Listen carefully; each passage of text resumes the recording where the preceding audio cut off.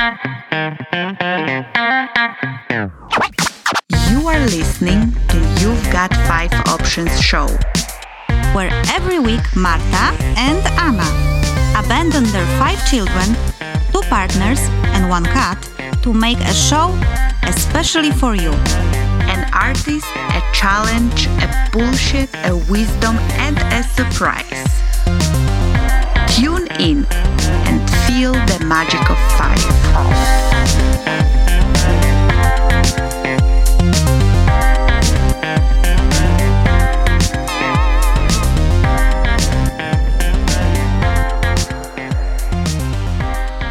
Hello everyone, this is Marta. And this is Sine. And this is You've Got 5 Options show. So guys, as you can hear, Anna is not Sine, Sine is not Anna. Anna ain't here. We clarified that. Yes, and I asked Sine to join me on today's show to be a co-host alongside me. Anna is not going to join the next show either, but the one in 2 weeks Anna will join, so you will get to hear Anna. I promise you that, even if I have to go to Vile and drag her over, or I'll just ask Dave to... I have experience on doing that, yeah. Okay, well, so 2 shows where you'll hear me and Sine. And to be honest, guys, we were supposed to have a guest today. Yes. And we were supposed to talk to Claudia Kalisa, one of the guests that was here, or actually in the old studio still. It was long ago when we had Claudia on the show. She went to Uganda and she was going to come here and talk to us about her experience. And we had killer interview prepared, but unfortunately Claudia could not come. I hope everything is fine, because she just needed to cancel in the last moment. So fingers crossed for Claudia from our side. And yes, as it is on the radio, sometimes you need to wing it and sometimes you need to bring it. And what I have decided to bring was a topic I am fascinated with, passionate about, something that I have been really into recently. And I asked Sine if she could kindly interview me about it. Yes. And we have done a little bit on your sister podcast, Small Business Rising, around community, that kind of led up to, or is a good show to listen to also regarding this topic. Yes, because the topic we are bringing is evolutionary organizations, or reinventing organizations. Today's show is based mainly on a book from Frederic Laloux called Reinventing Organization. I read both of his books. One is a thicker study, and the other one that I have with me today is an illustrated version. Really cool, nice, easygoing read that I have received from Anna. So at least a little, it feels like Anna is with us at least a little bit. She is, very much. So yes, that's the topic we are going to dive into, and it's a completely new way in looking at organizations. It's a leap in human approach to building organizations. So stay tuned. There is something really, really great to discover in this approach. There's something new to learn today. And do you want to start? Well, are you ready? I'm ready. You're ready. Great. Then before we dive in fully, let's talk about the way that we run organizations. Like, that is, like, why is the desire to bring this up? Like, why do you want to bring this topic to the world? Well, definitely there is some of my personal history. I was working for the same organization for almost 10 years previously. And at the end of my work there, I was feeling as if something was missing. I could not define it. I could not say what it is that is off, because it's not like much changed. It was still the same organization, still with the same objective of bringing green energy to the world. Yet I was feeling there is something off. there is something missing. And I think that this book has really given me the answers, has really defined what was missing for me personally, put it into words. And the way it proposes to solve that dilemma is, for me, it resonates with me a lot. And I see it as that's the path the world is going towards, hopefully. We hope so. Yes. So the way that we run organizations, I know that is kind of, as I've understood it, I've not read the book. I've watched his speech on YouTube a couple of times just to have some sort of information about what is this book about. And I can definitely recommend that as a beginning. It gives you some great keynotes. So the way that we run organizations, do you want to enlighten us a little bit about what he says about that? Yes. So in 2013, Gallup poll showed that only about 13% of employees are engaged in their work. 63% are not engaged, and 24% are actively disengaged in their work. Okay, because when I read that, I was like, are you kidding me? Is that actually the case? That's a lot. Yes. That's very, very high numbers. And definitely, as when we talk about statistics, for sure there will be organizations where there is a much higher level of people that are engaged, and others where there will be really this very, very low level of people that are disengaged, or very high level of people who are disengaged. So for sure it will differ from one organization to another, but having the average number of only around 13% of people who are actively engaged in their work, that's low. That's low. So something really must be broken in the way we run organizations. Yeah, it sounds very low. Yeah, and many people talk about corporations, and many people talk about corporations are the one that are, known as, for example, in academia, people talk, about selling your soul when you go to corporations. But actually, Frederick in his book says, and that's a quote from his book, it's not just the corporate world that is broken. Corporations get much of the blame these days for their greed and their remorseless quest for more profits and growth. But the managerial breakdown affects all types of organizations. From all we know, despite their noble purpose, non-profits don't make better employers, nor the government agencies. Nurses leave hospitals in droves because we've turned hospitals into soulless factories. And teachers desert their field of vocation in massive numbers because we have come to worship a cold, mechanical approach to teaching that fails to nourish the souls of either teachers or students. That even people who have chosen their work out of deep sense of vocation walk out disillusioned has much to say about how deeply dispiriting our management approaches have become. So I just wanted to read it out. It's not only about corporations.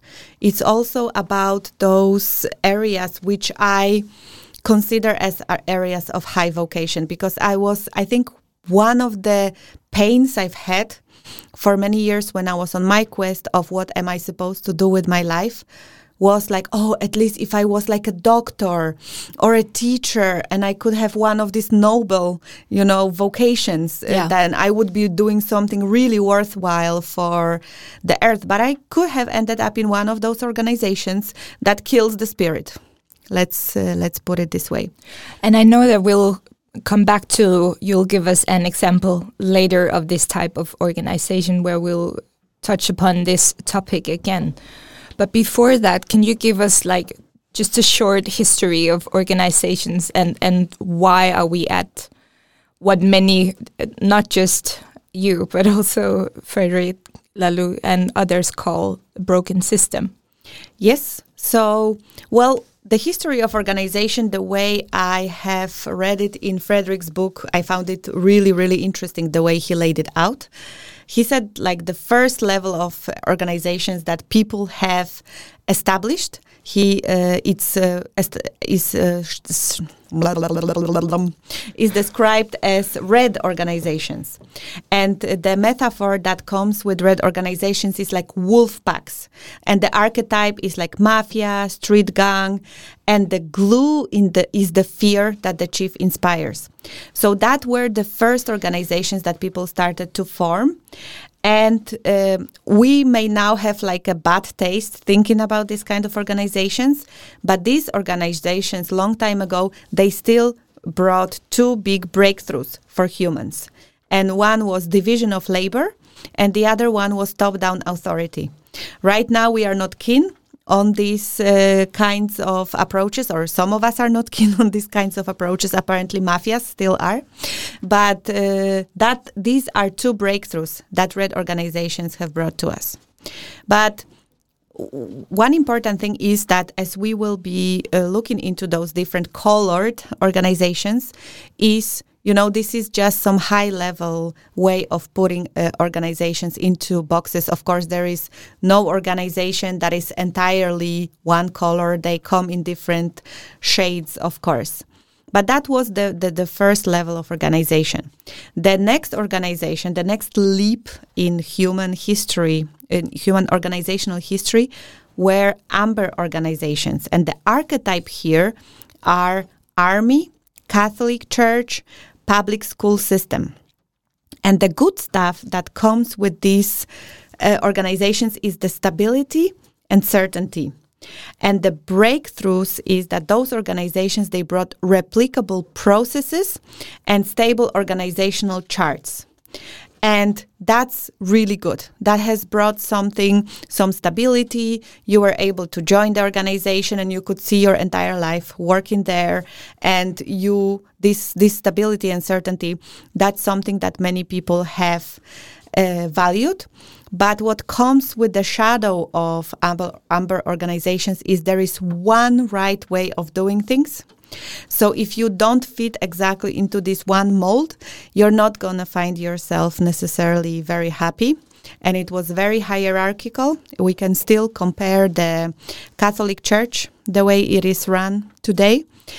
So it's still run in this way where it's only for selected people that you can go to the top. A regular person would not usually be capable of climbing the ladder. It would still be some aristocracies and some very special people. For the few. Yes, still for the few.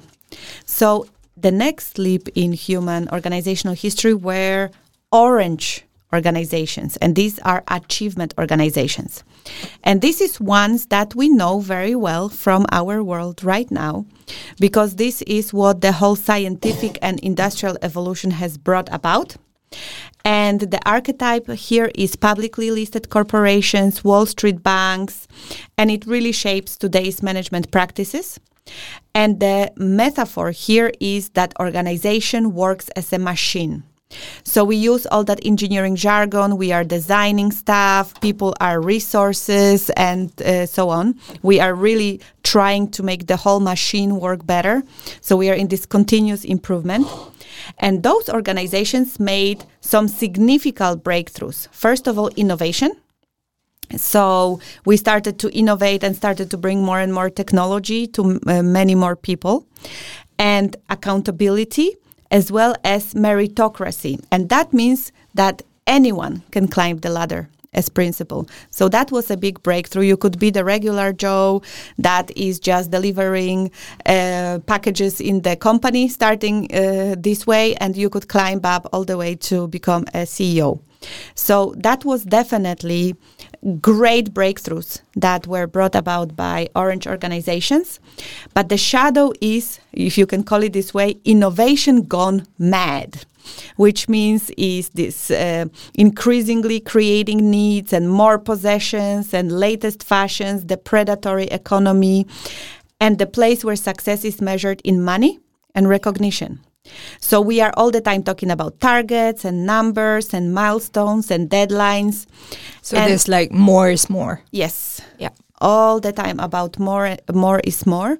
And what describes this kind of organization, people, enter the organization and they try to climb the ladder, and then they find themselves in many different scenarios, but two of them more common. One of them like, okay, I made it to the top, and that's not what I was looking for, or saying I'm actually never going to make it to the top, kind of like I reach my own top. And what is the meaning in it?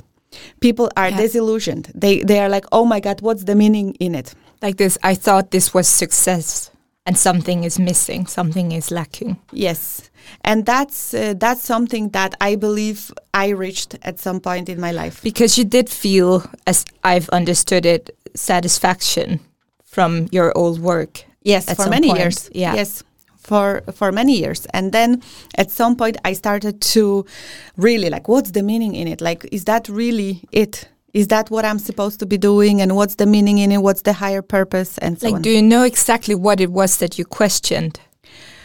I think that there were many things that I questioned when I was in that place. But I think the most important thing for me was, what's the meaning? The meaning. Yeah, the meaning. Yes. And then, of course, humans, when something doesn't really work for us, of course, we go for the next leap. And the next leap was, or is, because that's also something that we know in the world right now, is green organizations or pluralistic organizations. And here the new metaphor is organizations as families and communities.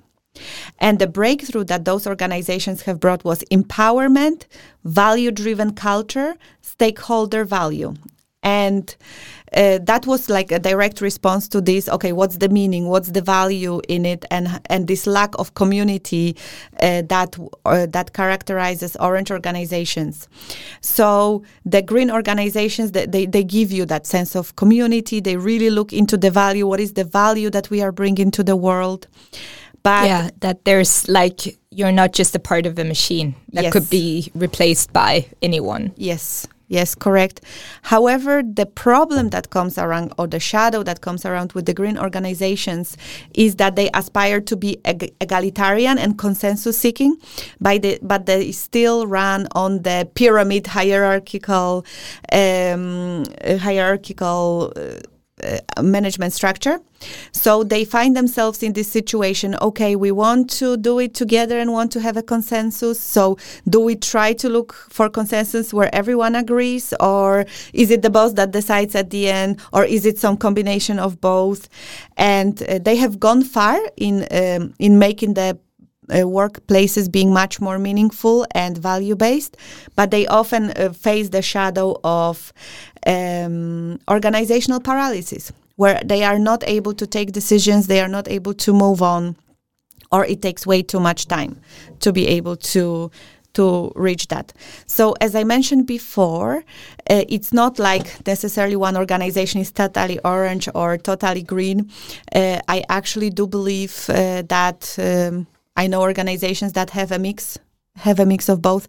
Hopefully not much of the red organization anymore, not too many of the wolves that want to lead the pack, regardless of the price. However, we are on the edge of something new. So we needed a new color, and that color is teal, which is a beautiful color. And the type of organization that are brought about are teal or evolutionary organizations. Yes, and I think it's so great to kind of have an overview before we dive into that, to know like what has come before, and that all of it has had a purpose, or there was a meaning to that, and it has served so many people on the way, and to have it explained in that way, to see both how far we've come and the what need it has served, like all of those different types of organizations, and what is it leading up to today, and with the teal organizations. So, should we dive into that? Absolutely. Will you give us an overview of what a teal or evolutionary organization is? I think that the best way to bring it about is by bringing a story. We love stories. Yes, and Frederick, he brings great stories into his book and into his speeches on the YouTube. And of course, there is this company that I think he speaks most about that company. I don't know why, because there are other great companies mentioned in the book too. But I think it's a really good flag story. And the company is called Buurtzorg.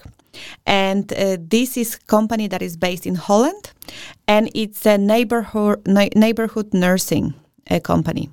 So what has happened in the Netherlands is that in the 80s, the government started to get an idea that nurse organizations can be run better.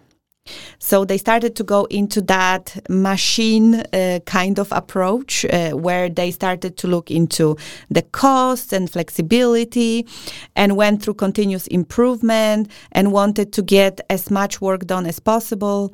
So they created a separate department that would be planning nurses. They have timed nurses, how much time they are taking with each patient and how much they could decrease that time.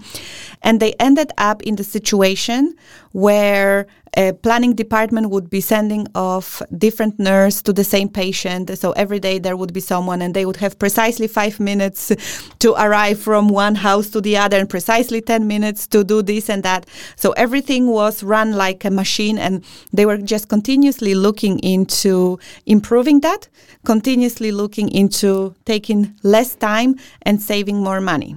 Yes, the efficiency. The efficiency, yes. So the problem that came out of it was that everyone hated it. Both the patients who, you're a sick person at home and you get a new person coming every time that doesn't really know your history well and doesn't know what it is that you need.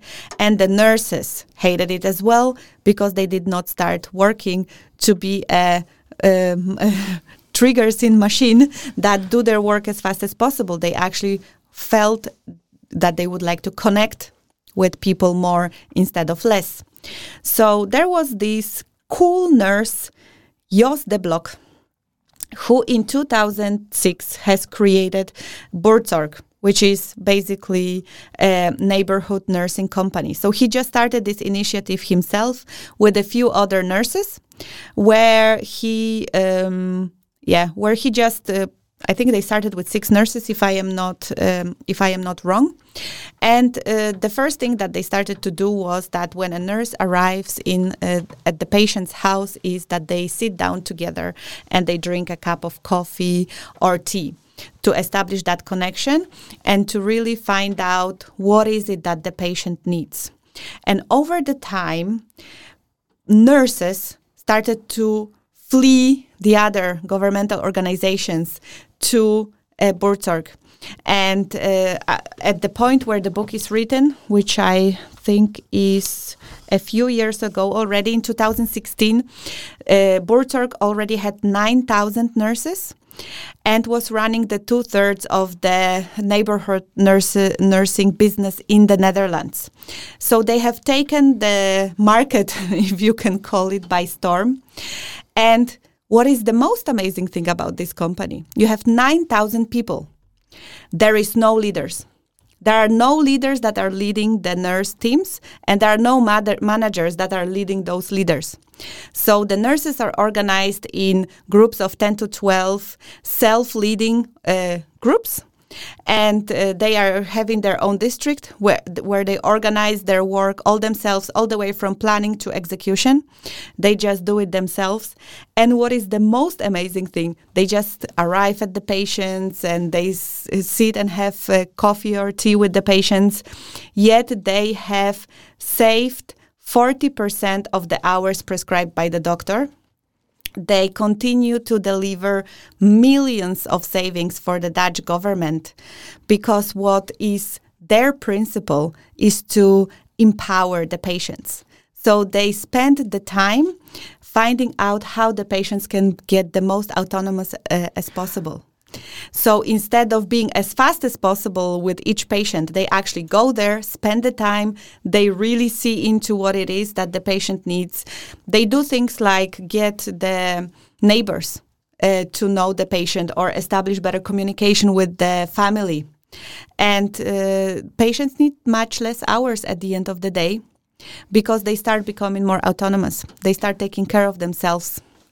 I think that's, well, first of all, it's incredibly beautiful, and it sounds utopian when you hear about it the first time. Yet the paradox in it that he also brings up in his speech, this, and which I'll see how to narrow it down because it's such a huge topic, and I feel like we can talk about that in many cases. But this paradox of, you might save the time or be efficient right here, right now, but the costs are massive in the long run, and this actually taking the time saves you time later. Yes. So. Yeah, it's just a personal.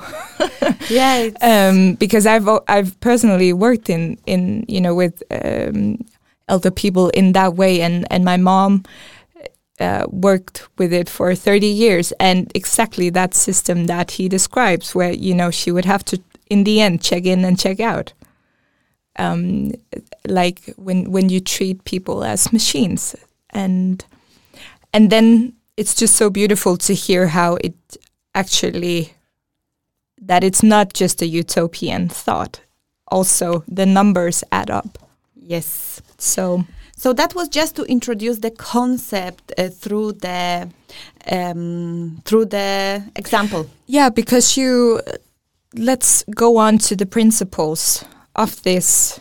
Unless there's something you will touch upon before. It's good. So, because you touched upon this the autonomy, the self-management. Yes, a little bit. That's precisely. So, Frederick, he knew that there is something new coming.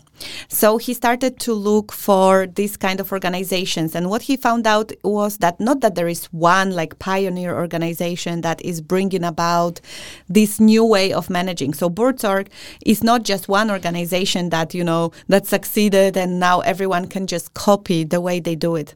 There are actually many companies that are running this way. Yeah, because he discovered that a new thing was that it wasn't just in one place, it was many places, as I've understood it. Yeah. That it started to come. He started to look for these companies and then interview those companies to find out what was it that they had in common. And what he found out was 3 principles. First of them was the self-management, meaning that there are no managers, leaders, bosses. Usually companies have a CEO who is the face of the company and is some form of like the keeper of the principles of the company, but it is not someone who takes all the decisions and tells everyone else what to do. People are empowered to do it themselves. So that's the first principle. The second principle is wholeness. We are accepting people as they are.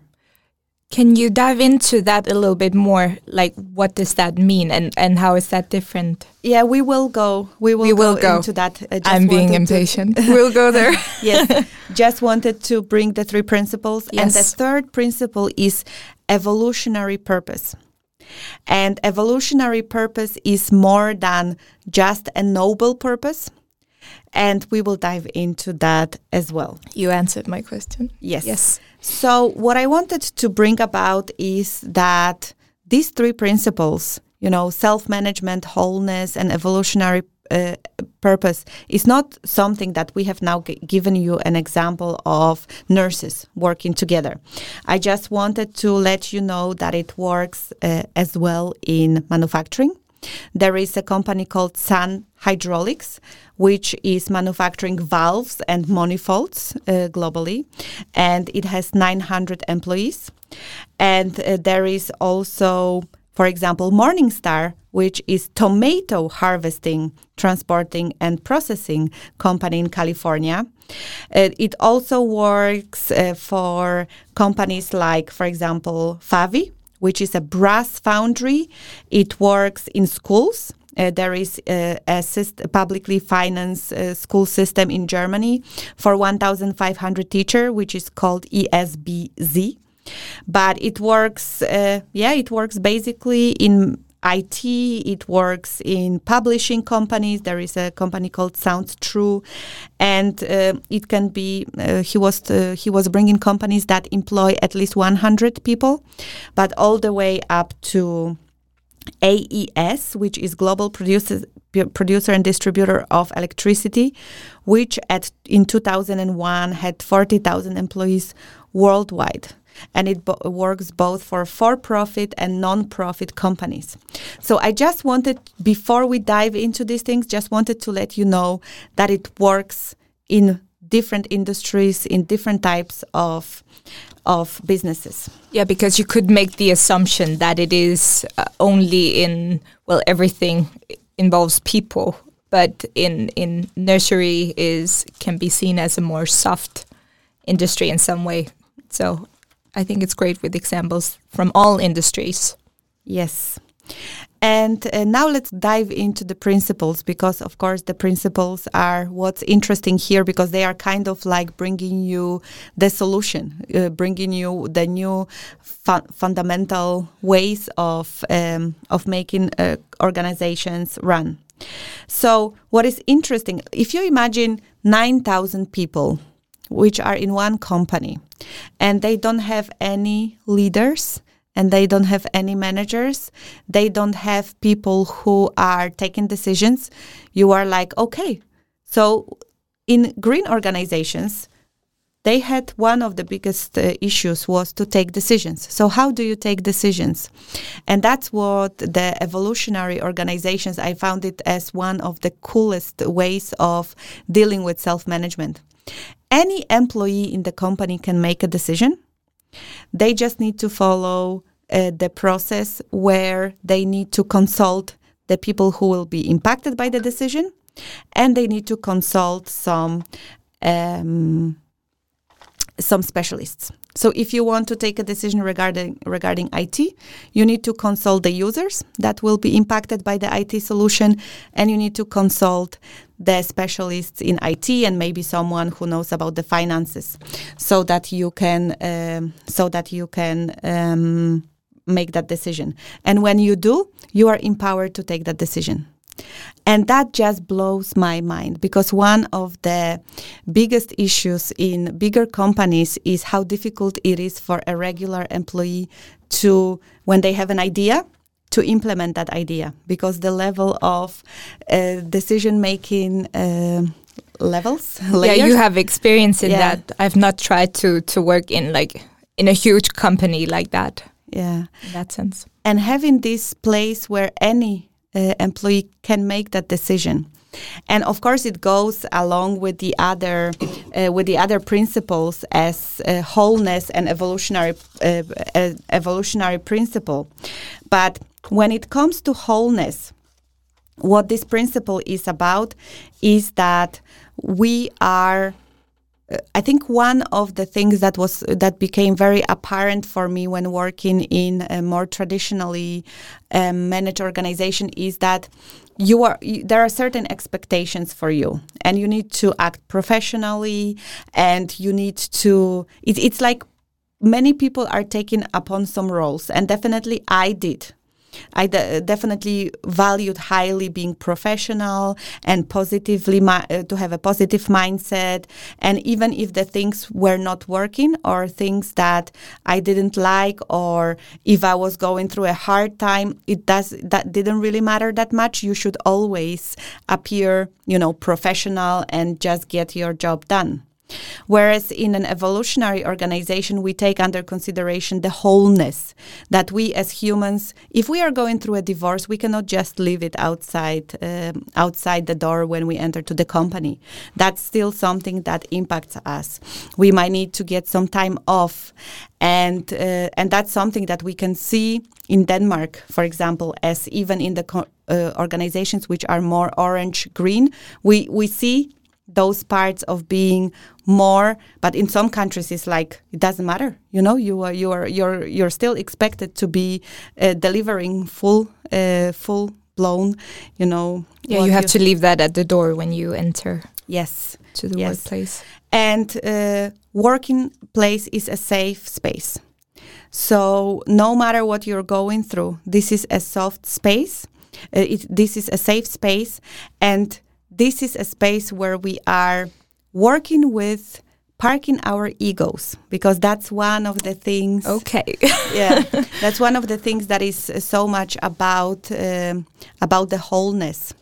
So when we talk about meetings, and when we take a meeting in an organization, it will tell you a lot about, what are the principles in this organization. So in evolutionary organizations, they do not want egos, our ego, who's winning, and who gets more out, who gets his or her point across in that meeting. They want what's best for the organization, and they, for example, choose one person that will be holding for the meeting, and this person might, for example, ring a bell every time they see that someone is speaking from the place of ego, from the place of wanting that personal win. Or that is really interesting. Yeah.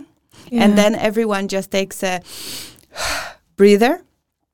And that's very, very interesting, because definitely imagine that we were encouraged in everyday life to step outside of the ego and step outside of this, personal achievement and recognition and success and money and so on, and really take a step back and look into what is the purpose here? What is it that is the best?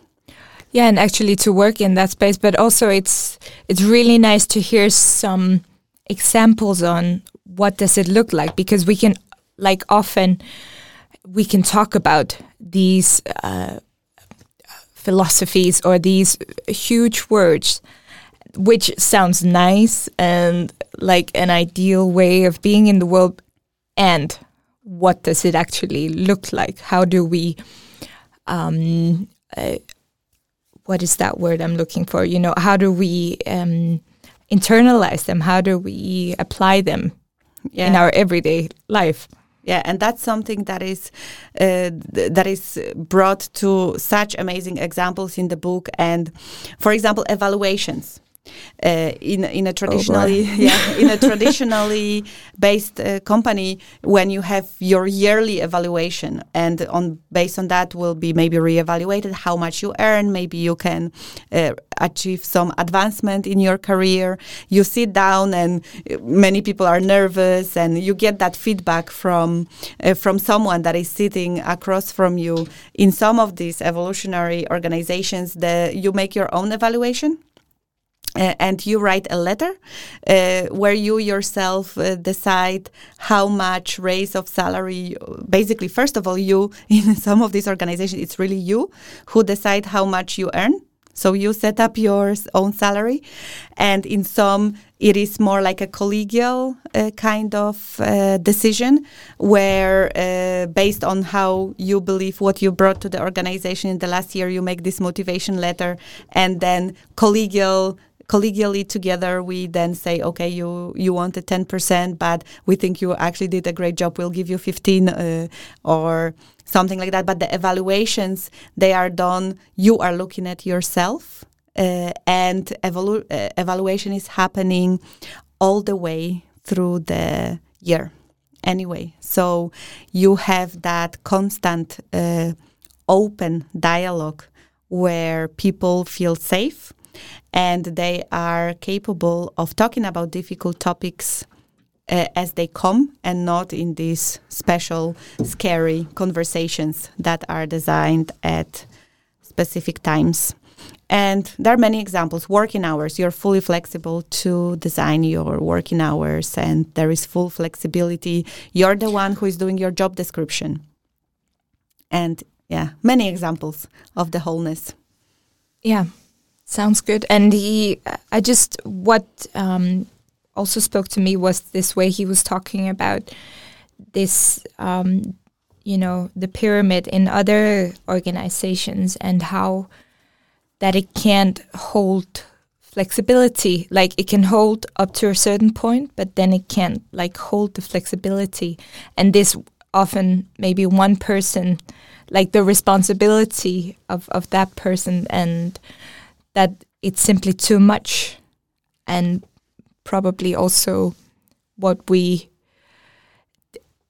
all know someone who has experience with stress or burnout in one way or the other, and it seems like this new way could minimize that. Yeah, absolutely. That's definitely looking into creating conditions where people are not burning out, because there is no reason to burn out. And if there are some other circumstances in your life that are difficult, there is space for it where you're working, because the wholeness is high value. And then there is the third principle, which is the evolutionary purpose. And there are many organizations that have a purpose, of course. And it's a little bit, maybe we can bring it this way, it brings it all together, because evolutionary purpose could be more compared to an ecosystem. So when you have an ecosystem, or when you look at the brain with all the millions of cells, you don't have one management or team that is telling every cell what to do. Or in the ecosystem, there is not a specific plant that tells all the other plants how to live, or animal or something like that. It has its self. Itself. Now I'm missing the word. I know the word you're looking for, and I can't find it. I just really love that way of looking at it. And what it also seems to, in many ways, that we are being called back to nature, to look to nature. Yeah. For solutions. Yeah. So purpose is one thing, having a common purpose, because the organizations are forming around common purpose. But the other thing is the evolutionary. And the evolutionary is that the teal organizations do not have long-term strategies and tactics, but they are actually looking at where organization naturally wants to go. And that's the evolutionary. It's all the time feeling into where the organization naturally will go. So just to give you an example, there was an initiative in Buurtzorg where some nurses in one of the districts, they discovered that one of the main reasons why patients go to hospital is because of broken hips. So they implemented, they found out how they can tell their patients how to move around so that they do not fall down and break their hips. And they found a really good solution for it. And in their district, the number of patients who get broken hips, legs, knees, and so on dropped down significantly. So those nurses, they came to Yes and told him about it. And in a traditional organization, then that CEO would then take a decision. Yes, that's our strategy. We are now rolling it out to all the districts and so on. In evolutionary purpose, what the CEO in this kind of situation says is, hey, write a good story about what happened and put it out there, communicate it into the organization, and whichever district will catch that on, they will just implement it there. So this is how that kind of organization evolves. Vast majority just catch on, and then they are self-motivated to implement it, because I think everyone who works in a larger organization will know about change management and how difficult change management is, how much resistance there is, where someone comes up with an idea and tells you that you have to do it, and that's the way you have to do it, and that's the deadline by when you have to do it, and so on. Change management is a whole discipline that needs to be managed in a traditionally managed organization, whereas in evolutionary purpose, where something like that is told as a story which you are free to take upon, you are self-motivated to implement it. So that's, I think, that just gives you a good, like an example of how this evolutionary purpose works. Yeah. Yeah, because, for example, if we look at the purpose of Buurtzorg, what is the purpose? So the purpose is... because it can sound very, airy-fairy in some way, to some. Yeah. And like, what does it look like? So in Burtork, I read that it's for patients to live rich and autonomous lives. So that's kind of like this purpose or the goal of the company. And what makes it evolutionary purpose is that in this company, they do not protect it as their formula and as there's something that they don't want the others to discover, because that's what gives them the competitive advantage. Yes, actually communicates it to everyone who will want to listen about it. He wrote a book about how they are running the organization. He goes to other organizations and tells them how they can implement the principles of Thiel. So when you have this higher evolutionary purpose, you're not looking into you yourself having 80% of the market share. You're looking at the world to evolve. What is the Evolve. Evolve. Yes, congratulations, Marta, to this direction. It's kind of like the beehive, working together, and that each organization is not working against each other, but for each other. It seems like we sometimes forget that in the world. Yeah. That we are not working against each other. So, but I really love this way of that he also put it, like the beginning of how you looked at it as a machine, the business or organization, and then moving into looking more of it as a family, and then coming back to nature as a way of looking at organizations. Yeah, and what I love so much about it is that... Yeah, because I'm like, what is why is it that is so big on your heart? That it works. That it works. Yeah, that there are so, when you read through the book and you simply find out that it works in organizations. And, everything, it's not for everyone. If you're thriving in a orange, amber. Did we skip amber? No, we didn't talk about. Yeah, we did talk about that. If you thrive in that organization, of course, then there is no problem. Or green organization, it's great. But all these people who feel disillusioned, all these people who feel something is missing, some meaning is not there.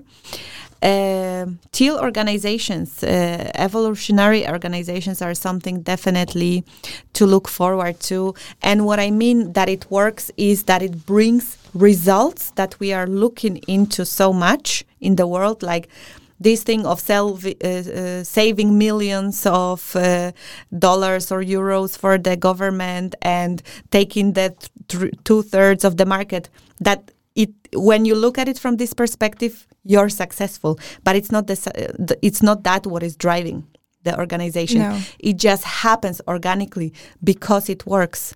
The organization is constantly feeling into what works and what people want.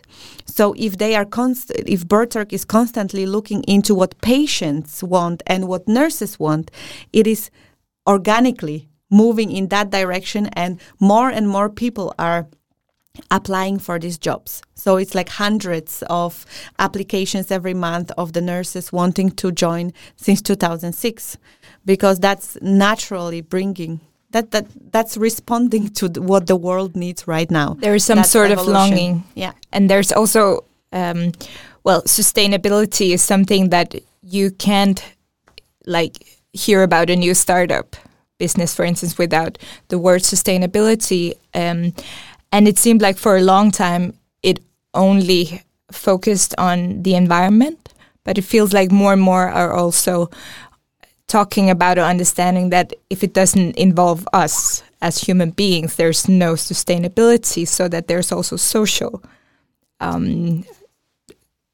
sustainability.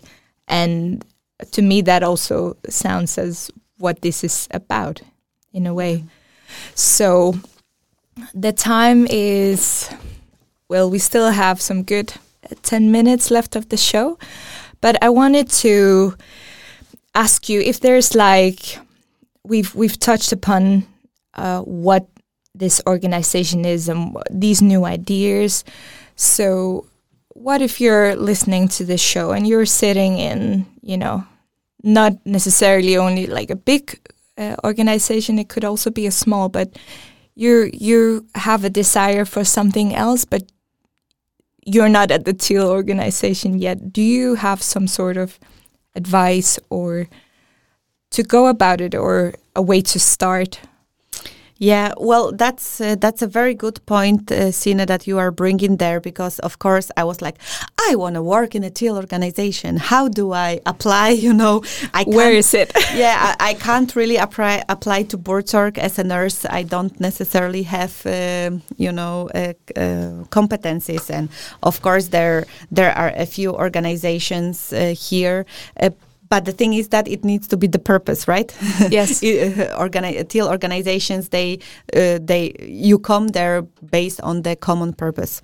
So far I have not encountered the teal organization on my path. Maybe I will one day. Maybe I will create it myself, and let's see how that goes in the future. But I was thinking about it because this topic has been coming around, and especially the purpose part has been for me. So I started this journey with Simon Sinek's approach, who talks a lot about finding your why, or starting with why. He talks about in order to bring that meaningfulness for people in the organization, the purpose of the organization and personal purpose, they need to be aligned.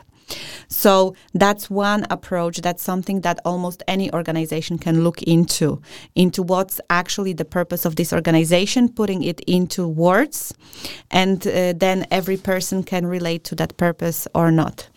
Then also the newest study around motivation speaks about that people, in order to be motivated, now the people in 21st century, they need autonomy, mastery, and purpose. These are these three principles of motivation that are here right now. So we can start moving towards giving more autonomy to people. We can look into the mastery. What is it that we really love doing? What is this things that we are doing that bring us the level of flow, where when we are doing it, we forget about eating and pooping and all that stuff, and doing that stuff and becoming better and better in it, that mastery.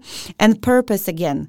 So what I started to notice is there is really something around that purpose, which is for me, and I think having clarity on what's your personal purpose and having clarity on what's the organization purpose, that's definitely something where you can start in any type of organization. So that I would say that.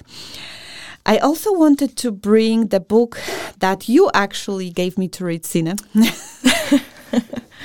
Yes. Which is Braving the Wilderness. And this is the book written by Brené Brown. Yes.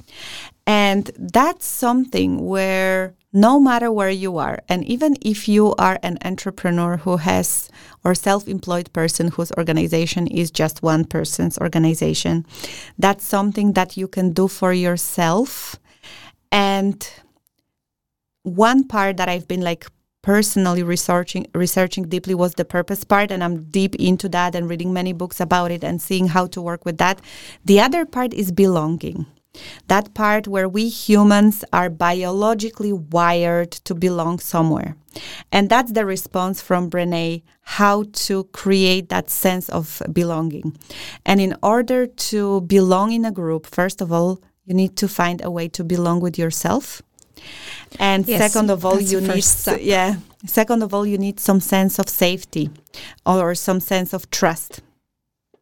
Okay, so there is something that builds upon what we already like, the safety, that the old ways of building organizations, like this, creating some safety. Well, maybe, or how do you see it? I see it. Maybe let's move away a little bit from safety, because safety can be confusing. Someone can find getting a paycheck every month as the safety. Just to clarify, as a sufficient level of safety. So safety is a little bit maybe a tricky word. Let's put trust. Trust. So in order to belong with yourself or belong with the group, you need some level of trust. So self-trust and then trusting. Yes. And that's where I like it, because that is also linked with confidence. So you need some level of confidence, and confidence comes from which is with, and fidence, which is trust, with trust. Yeah. So it all goes down to trust, and trust goes through confidence. What I like about what Brené brings, she used this word braving, and that's the principles that she built on the acronym of the word braving, in order to bring that level of trust and belonging to a higher level. And B stands for boundaries, where you respect my boundaries, and when you're not clear about what's okay and not okay, you ask, and you're willing to say no. The second is R, which stands for reliability. You do what you say you'll do. And this means staying aware of your competencies and limitations, so you don't overpromise and are able to deliver on commitments and balance competing priorities. A from braving stands for accountability. You own your mistakes, apologize and make amends. And then V, which is vault. You don't share information or experiences that are not yours to share. I need to know that my confidences are kept and that you're not sharing with me any information about other people that should be confidential. I stands for integrity. You choose courage over comfort. You choose what is right over what is fun, fast, or easy. And you choose to practice your values rather than simply professing them. Non-judgment. I can ask for what I need, and you can ask for what you need. We can ask about how we feel without judgment. And generosity. You extend the most generous interpretation possible to the intentions, words, and actions of others. Yes, I'm so glad that you brought that along. And I loved that book too, because I feel it's a great answer and response to the question, because we bring ourselves wherever we go, right? So to start with that, and also this is a very hands-on way to begin to have a new conversation, both with ourselves but also in a company. Yeah, because that's what I feel, that's where I believe no matter where you are, if you are just doing your own business with yourself, if you're just working with one other person, with a small team, or in a large organization, when your boundaries are clear, when you are reliable and you do what you say you will do, and you're accountable for your mistakes, and you are able to take this accountability for what you do, and you respect the value of vault, and your integrity is high, and there is non-judgment in what you do, and then you're generous. You are suspecting that people are doing stuff out of good intention rather than looking for blaming and, why do they do that to me and stuff. I feel that we can build much better organizations and teams and so on. Because the Teal organization, it says that it's not going to work. You cannot make it work in just one department in the company or just one team in the company. It has to all go along. Yeah. So that's a way to start with Brené. Because it's a great way to look into your own ego and kind of remove that and look at yourself in a new way. So, yes. Well, this is about the time that we have for today. Yes. Well, first of all, I'm so glad that I got to interview you on this, to hear your thoughts on this, and for you to bring this to the world and really see both where you're going to take this for yourself and follow this journey in the world. So everyone, the books that I was referring to will be in the show notes. You will find it all at the5options.com. Thank you, Sine, for co-hosting today. And thank you, everyone. Have a good day. Bye. Bye. You are listening to You've Got 5 Options radio show, where we hopefully convinced you that 5 indeed is a magic number.